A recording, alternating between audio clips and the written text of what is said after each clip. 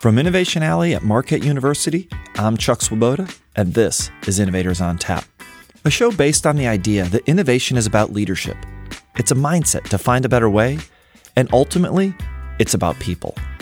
These conversations are designed to allow you to open your mind to new ideas and find ways to put those concepts to work.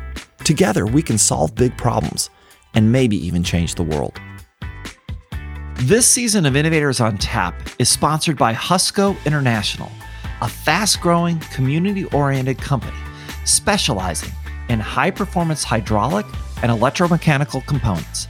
With over 70 years of experience designing and manufacturing these components, Husco takes pride in collaborating with customers to develop innovative solutions. Husco has U.S. locations in Wisconsin and Iowa, and global locations in England, Germany, China, and India. A privately owned company that offers more than just a job, a career at Husco is an entrepreneurial experience full of incredible opportunities for growth, creativity, and innovation. Go to Husco.com to begin your next adventure and put the lessons you've learned from the podcast to work.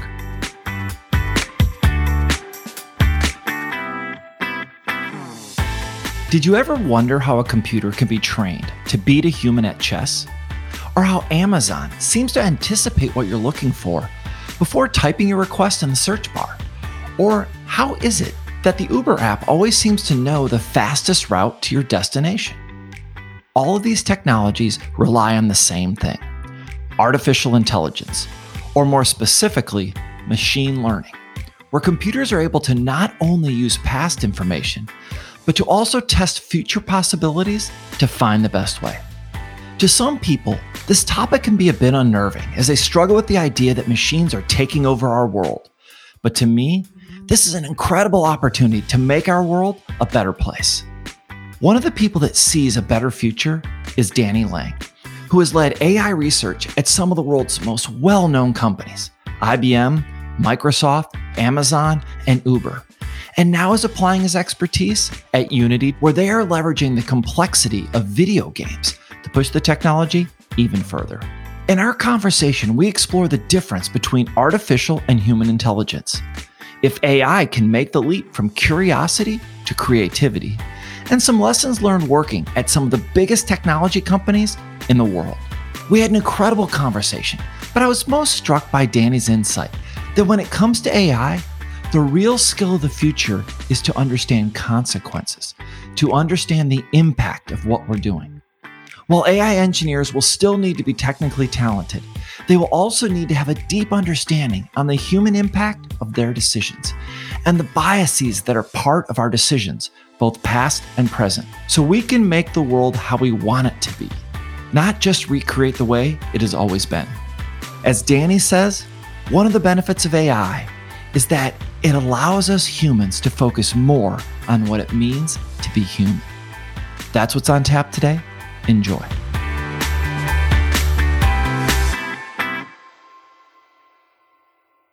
Well, Danny, welcome and thanks for joining me today on Innovators on Tap.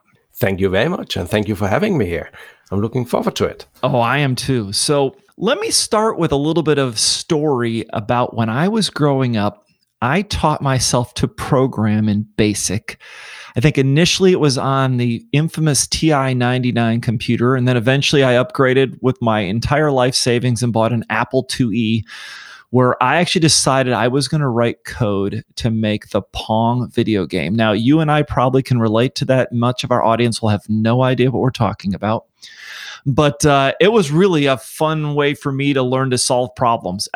I guess my question for you is, what drew you to computers initially, and do you remember the first thing that you actually created on one? Yeah, I do. I started out very early. I don't know, 12 years old, and got really interested in electronics. And everybody around me were building amplifiers, light controls for music, disco light kind of thing. And the only thing I really looked in the books after and what I wanted to build was digital stuff. I don't know why. It just really appealed to me. So I actually started building my own computer very early on. And from early on, I was really moving from the analog hardware to the digital hardware to actually programming that hardware, that was sort of the magic to me. And I think it was the flexibility, the virtualness, that I built one piece of hardware and now I can do anything I want with it. Yeah. So that's the idea of software. Yeah. Before you joined Unity, I know that you helped develop the artificial intelligence technology at some of probably the world's most famous companies. I think IBM, Microsoft, Amazon, Uber. And while I want to get into some of those experiences, can you kind of start out first of all and tell us what's your definition of artificial intelligence? Because we hear the word used all the time, and I'm not sure anyone knows exactly what that means. My definition is that artificial intelligence is when you have a computer system that learns on its own from data. There's a lot of AI, and there's been a lot of AI around for many years that is really, really smart people creating really smart algorithms that, implement chess playing programs, checker playing, recommendation systems. But all of that is really just human ingenuity. What AI is to me is it's the systems that consume data, learn from the data, and then when being used can now make predictions around input they have never seen before. I know that in a lot of your work, you're learning as they go. I think you've called it in machine learning, you need to think more like Werner Heisenberg than Isaac Newton. And yeah. I thought this was a very interesting quote. So maybe you can explain this a little bit more, what this means. It's actually a key thing. Let's start with Newton. Yeah, Newton basically believed in the clockwork universe, that everything past, present, and future can be computed. If you just have the data, you can compute what's going to happen next. Yeah, but then when Heisenberg came around and basically said, well, there's an uncertainty principle here, yeah? In quantum mechanics, there's this uncertainty. If you know one thing really well, there's other things that you cannot know. There is also an inherent randomness. That put together is really the essence of AI, is the essence of machine learning. So Heisenberg is all about these distributions of probabilities, yeah? It's actually back to quantum mechanics. It's, where's the electron going to be? Well, it's going to be in this area here. It can be out here. It's less likely, yeah, but we actually don't know where it is. Software should be like that. That's how we should think about software. And that's actually the essence of machine learning. Some people have asked me, what's the difference between artificial intelligence and human intelligence? Are there limits? And so from your perspective, are there limits? I really don't like comparing them. I think more of, I want to think more of different species here. Yeah, humans, we are one species. We kind of tend to understand, at least marginally, how we are intelligent and how individuals of our own species are intelligent. But when you go to a dog, you go to a cat, you go to a bird, what does their intelligence mean to you? It's really, really hard to get inside the brain, in a sense, and get an understanding. Yeah, the bat builds up an image of the world through ultrasound reflections. It's like, what does that look like? Yeah, I can't even imagine. Yeah. So when it comes to machine intelligence, it's going to be very, very difficult to compare. And let me give you an example. When DeepMind built AlphaGo to play Go, and that system beat the world champion, yeah. 2 years later, they built AlphaZero. AlphaZero was sort of a more purist reinforcement learning system that learned to play Go through self-play. And it trained for 40 days and would beat AlphaGo, the previous system, 100-0. They trained for 40 days. We now have a new Go playing system. It's better than the old, yeah. And my question to these guys were, so why didn't you train for 41 days or 42 days? Or what happened if you would train for 50 days? When you beat someone 100-0, so even if the system gets smarter and smarter, it still only beats people 100-0, yeah? I mean, like, you can't measure, and here comes the point, you can't really, it's very, very difficult to measure that intelligence now, yeah? What do you compare with, yeah? I prefer to keep it as an apples and oranges. Yeah, there may be things where the machine intelligence is good. You look at it and say it solves that problem really well, but to actually compare apples to oranges, it's kind of, I find it very, very difficult to go down that path. I'm interested in innovation generally. That's what we like to talk about on the podcast, and what makes some people more innovative than others. And so when I think about AI, I wonder, can it address human concepts like what I'll call anticipation, or this idea where when we were building Cree, some people were really good at connecting what seemed like two unrelated ideas. Like they take this idea from over here, bring it in, and we try something new. And do you think AI can do those same things? I think so. But we have to be careful because we sort of put a lot of interpretation to it, sort of as humans. We think about anticipation in certain very complex terms, yeah. And we are talking about machines here, and they're a little more square kind of inside, yeah. But with the exploration, the system will probe around and try out other things, yeah. Take that a step further and think about that as a first step towards a more creative, automated process, yeah? Without getting into too loaded terms, that some of the functionality that we define or identify or recognize as creative thinking, as innovative thinking, that some of those things can be achieved by computers, can be explored at scale. And we have to remember computers are really good to that last thing, the at scale thing. Yeah. So they don't even have to be as innovative as us in a sense. They can basically compensate by a lot of trial and error until they get success. Yeah. What controls how much trial and error? In other words, you have this exploration feature, but I assume that the limits of the exploration feature are somehow predetermined in the code, or does that actually change over time as well? Well, that exploration is a whole science in itself. That exploration has traditionally been pure random, which is highly inefficient. There are very distinct policies that we as humans apply. Yeah, one of them is curiosity. Yeah.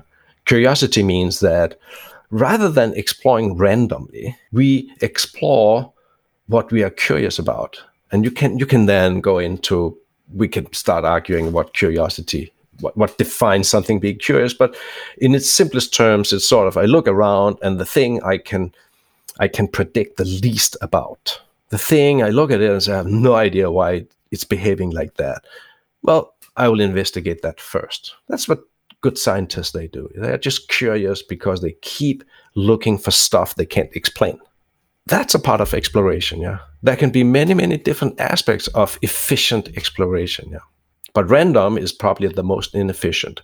And that's actually the most predominant today in computers. So I want to switch a little bit to kind of your career a little more. I know that you're now at Unity and you apply AI technology to games. So after this career at some of these other really interesting companies, what drew you to Unity? You would like to be surprised. It's all about the data. So at Microsoft, we had a lot of data, but not quite enough. So I went to Amazon because Amazon has a lot of data, a lot more data, yeah. So that was really interesting. Then I looked at Uber, and they have even more data because they have all this trip information, and it's a very complex world with vehicles moving around and customers, moving around. Building self-driving cars is it's just amazing technology, but it's all data driven, yeah. And what I realized at one point is that real world data is limited, is expensive to get. There are privacy concerns, there's bias. Even when you pick up data from the world around you, you pick up data from one city, it's biased. It doesn't represent other cities, yeah. So I quickly got to the point where I realized I need to have an environment that can create all this data for me for free. What is better than a game engine? 3 dimensions, graphical rendering, physics, things fall down, they hit each other. There, you can just dial it up and you can generate all the data you need, whether that is for a self-driving car or robot or even problem solving, in a game. So games are data generators. That is really interesting. So basically, the game becomes the best living laboratory for not only data, but lots of new inputs, right? Because it's not stagnant data, right? Every new player adds in variability that the machine has to learn from. There is a 70-year-long history of board games being used as the vehicle for AI research. The first paper was submitted in October 1949.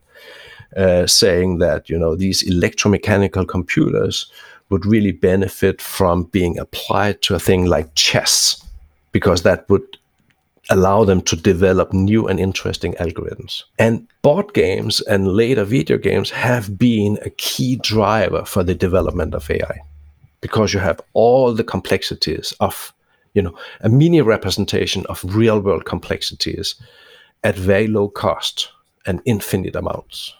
So you see AI being driven by games. And then, of course, you flip that around and say, well, then AI can drive games too.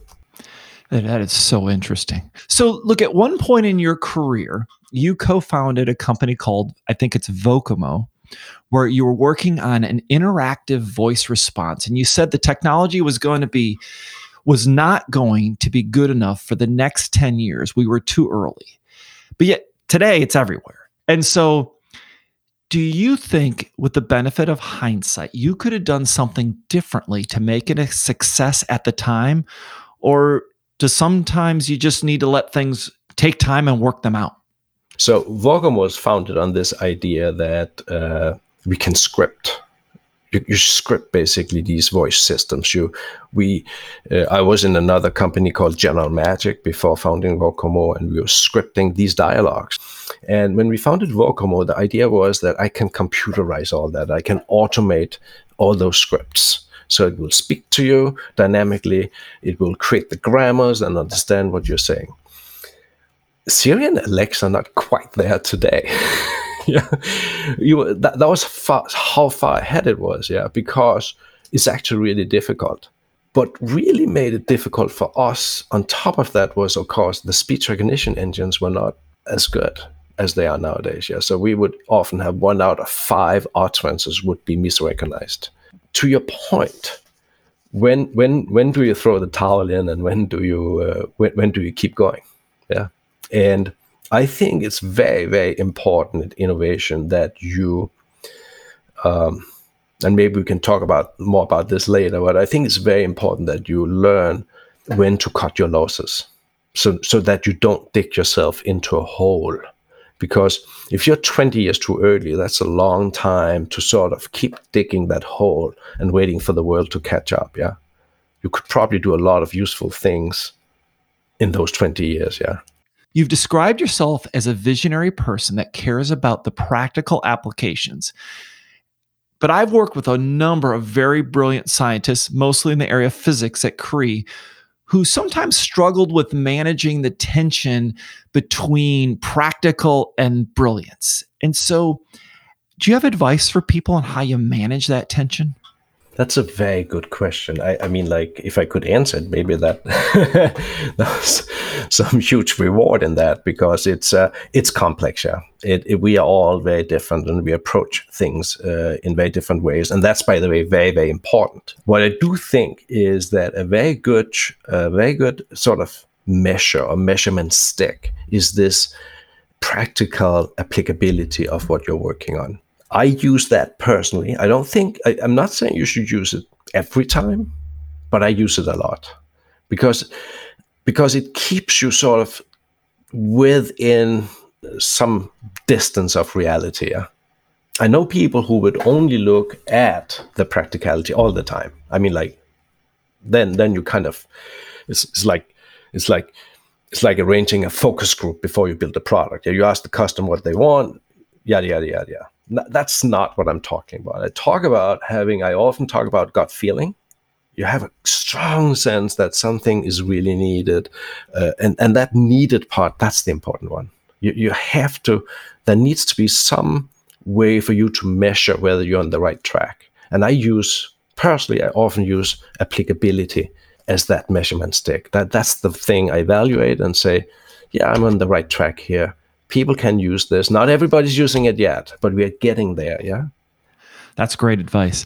So I want to give you a little rapid fire section here. You have worked for some of the world's most well-known companies. And what I'd ask you to do is pick one learning from each of these companies that you took away. And so maybe I'll start with IBM. So a lot of people criticize IBM and ridicule and say they're slow or whatever. And I think what you have to recognize is, yes, they are slow. And they're slow with a purpose and for a reason. And that is that what they do is long-term, it is thought out, it's not flashy. It's a very methodical company. Yeah. And I think I often use that. I'm very happy for my time at IBM, some of my best time. Yeah. I often think about that being grounded, being solid, yeah, being determined, and be in for the very, very long run. How about Microsoft? Microsoft is also interesting, and I don't want to offend anyone, but if I want to call Microsoft something, it's a bit like a country club, yeah, because there's a good environment. I was there for 9 years, yeah. I don't want to have any negative connotation here, but there's a sense of entitlement. There's a sense of immense resources that we think really strategic about things, and then we build them, and they may reach 500 million people or more if we succeed. Yeah, but there's not that desperate urgency, for instance, that you see some other places. Yeah, which is also good, but also a little bad. Yeah. So how about Amazon? Yeah. So as Amazon, the thing I really love there is actually the real ownership. Yeah, everybody really owns their thing. Everything is relatively urgent. It's a patient company, but everything is urgent. Yeah, I actually really loved working there because you felt very much in control. Yeah, the 2-pizza team size. You control it. You build stuff. You deliver stuff. If it doesn't work, you build it again, or you build something else. It goes very fast. Yeah, I like that atmosphere a lot. It's very different from Microsoft. But both Microsoft and Amazon are very successful corporations, but with very different approaches. Yeah, I would think, honestly, if we take IBM, Microsoft, and Amazon, they're all quite different, but all successful in their own ways. How about Uber? Yeah, Uber was more like Game of Thrones. A lot of teams just competing. 2 or more teams building the same thing, and that was okay. Whoever gets there first wins, something like that. I would find that maybe in Microsoft, and especially in Microsoft and in Amazon a little, there's a lot of people spending a lot of energy trying to prevent other people from doing. I didn't see much of that at Uber. You just run really fast, take a shot at it. What could possibly go wrong? Well, everything. That kind of attitude. I would say that in Uber's case, again, highly successful in certain areas, but that kind of rushed approach, if you sort of compare the other scale with IBM, that rushed approach led to maybe too many failures that had too many spillovers and caused a little much too injury to the company. I think they are fixing. I really think that Dara is fixing that now. That looks like that. If you're enjoying this episode and want to learn more about how you can discover the mindset to pursue the impossible, please check out my new book, The Innovator's Spirit, where I explain the beliefs that lead to the behaviors that make innovation possible. It is available on Amazon or wherever books are sold. Now, let's get back to the show. Do you think that your success has come more from avoiding failure or embracing failure? Yeah, no doubt here. I mean, I am constantly pursuing failure. the only way to make change is to try to do the impossible. And I did this back to my days as my first job ever, just out of school. It was building something where the headquarters said, no, that's impossible, can't do that. Yeah. And we were two guys, and we were like, yeah, we can do it. And we could, which was sort of good. And everybody was like surprised. And I think that set me on a path where if someone tells me, we don't do that here, or you can't do that, then it's a bit like that's kind of waving a red cloth in front of me and be like, I think that's how you make change. So if you're going to pursue innovation, like when you build your teams to do this, what's more important to the team's success? A culture that is focused on the brutal truths, or one that's really built around psychological safety? Yeah. So it's, I pursue brutal truth. Sometimes in corporate settings, it can be very difficult to say, hey, we did really poorly here, or the algorithm we developed or the product we deployed, it sucks. I think it's so important to just say that. And the only way you can say that without harming the company, the project, the employees, is if you build in a culture where you accept the brutal truth and you accept that there's no blame for failure. I think it's very, very important to fail without blame. There can be cause of failure, yeah, but no blame. So when you're confronted with a problem, are you more likely to think outside the box, build a better box, or set the box on fire? I would unwrap the box. I would wrap the box open. I think it's important not to dismiss being inside the box either. There's a context, yeah. There's some knowledge. It could be existing solutions, existing customers, known limits. But staying inside the box, that's the problem, yeah? Then you just get more of the same. So I like to unwrap it and create a perspective that includes the box and its content, and also what's outside the box. And basically just look at the whole picture and understand that we bring the best of the box with us as we expand and go outside the box, yeah? When you're evaluating talent for your team, what is the quality that you think is most important to someone's future success? It's actually the team as a whole. You want to have a team that has all the right ingredients. Let's take a sport comparison here. Like it can be a basketball team or a soccer team or a football team. Yeah, you wanna have different types. You wanna fill different roles. Yeah. And you want to make sure that you have a team that's complete. Yeah, you don't want to have a team of just all innovators competing, and stepping on each other's toes, and nobody gets anything ever built. Yeah, and nor do you want to have sort of a very, very safe and slow moving environment either.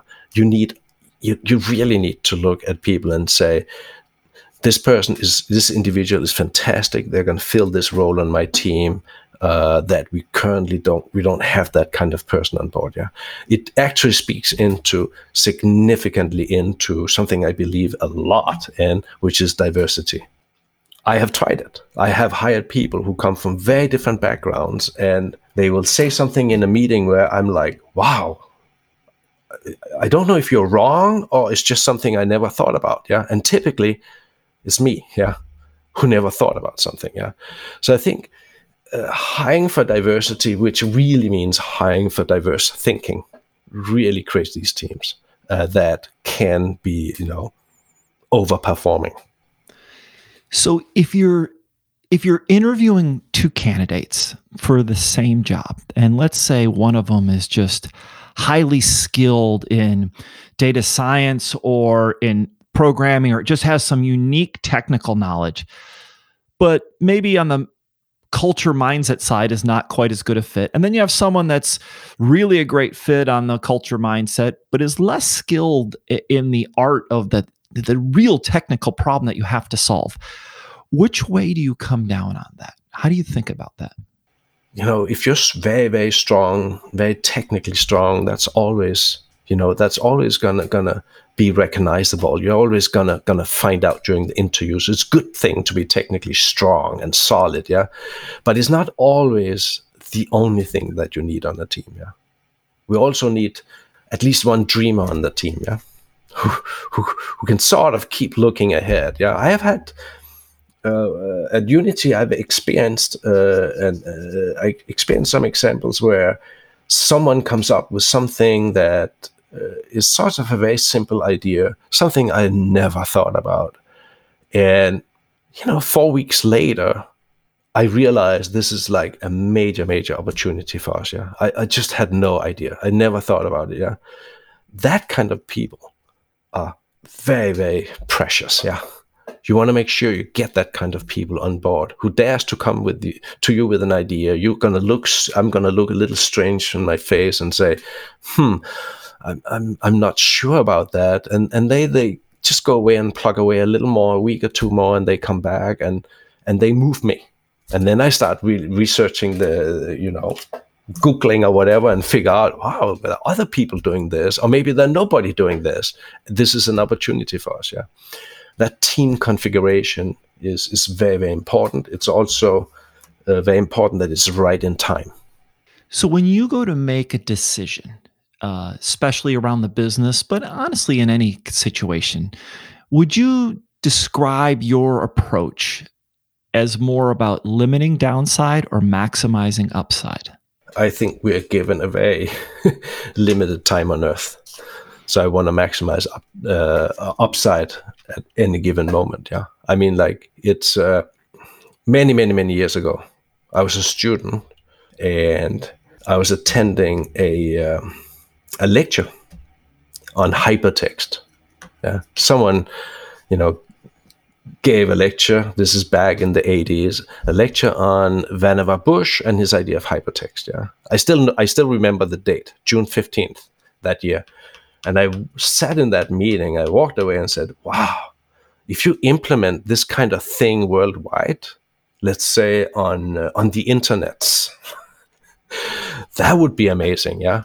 And that was actually my first. I ended up working with Tim Berners-Lee for some time, and that became the World Wide Web eventually. Not just me, other people thought the same thing at the same time. And I look back and it's like, there was not a minute to lose in that one. Let's do it. Let's change the world. Yeah. I would always go for that.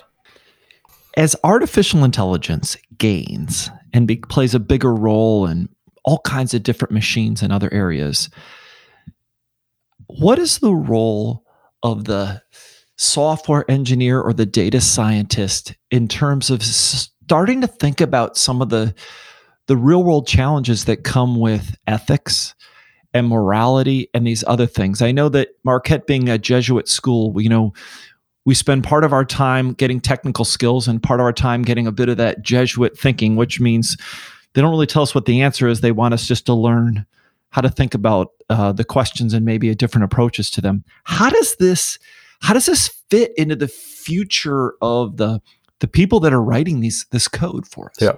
Oh, wonderful question. Yes. So the software engineers, the data scientists, their days of being the brains behind this are, disappearing. Yeah. These systems, a lot of the stuff we're doing is really about setting things up the right way, have the right algorithm off the shelf, the right data, the right simulation, the right application. Yeah. So the role of the data scientist, the software engineer, the human role in engineering it is diminishing. I'm not saying people shouldn't study this any longer, but the clock is counting. The good thing about that is that the thing that is way more relevant to us as humans, which are things like purpose, the ethical aspects, things that we as humans are much better at, artistic side. Yeah, I mean, like, I don't want to see art created by a computer. So when it comes to AI, the real skill of the future is to understand consequences, to understand the impact of what we're doing, to be able to control the systems so that they do what we want them to do, because they're going to go on and these systems are going to evolve and do things that sort of whoever they are, want to do. Yeah. I mean, like, if you look at a lot of challenges that some leading tech corporations got into, it's not that the CEO or the CTO or the VP of engineering sat down and said at the exec team meeting, let's be evil here and let's really do all these nasty things. We have to stop being naive about that. And that's the skills that are going to be needed. Yeah. So things like not using data that will perpetuate bias against certain minorities, which happens every day, and most of the time just by accident. Nobody says, I don't want to lend money, I don't want to provide mortgages to this minority group. Nobody says that. But the data they use has it built in and now perpetuated. So that's what we need a lot of people to start digging into and make sure that when we deploy AI, it represents the world as we would like to see it, not necessarily the way it is and has been. Well, that is incredible insight. I want to thank you so much for taking the time. As you can probably imagine, as someone who, when they were in their early teens, was writing code, getting to talk to someone of your expertise and insight this is really a lot of fun for me. So thank you so much for being here. I know that our listeners are going to love hearing it, and we really appreciate you taking the time today. So thanks again, and best of luck at Unity. Hope things go well. Thank you very much. And it was such a pleasure. And thank you for having me.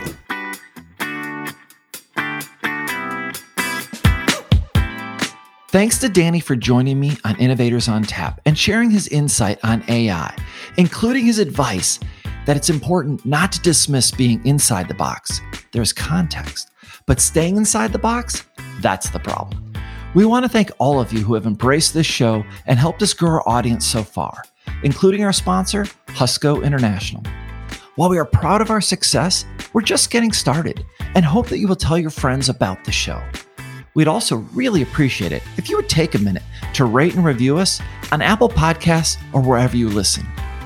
Please note that we have additional resources available on our website at innovatorsontap.com, including transcripts, articles, and an option to sign up for the Innovation Alley newsletter.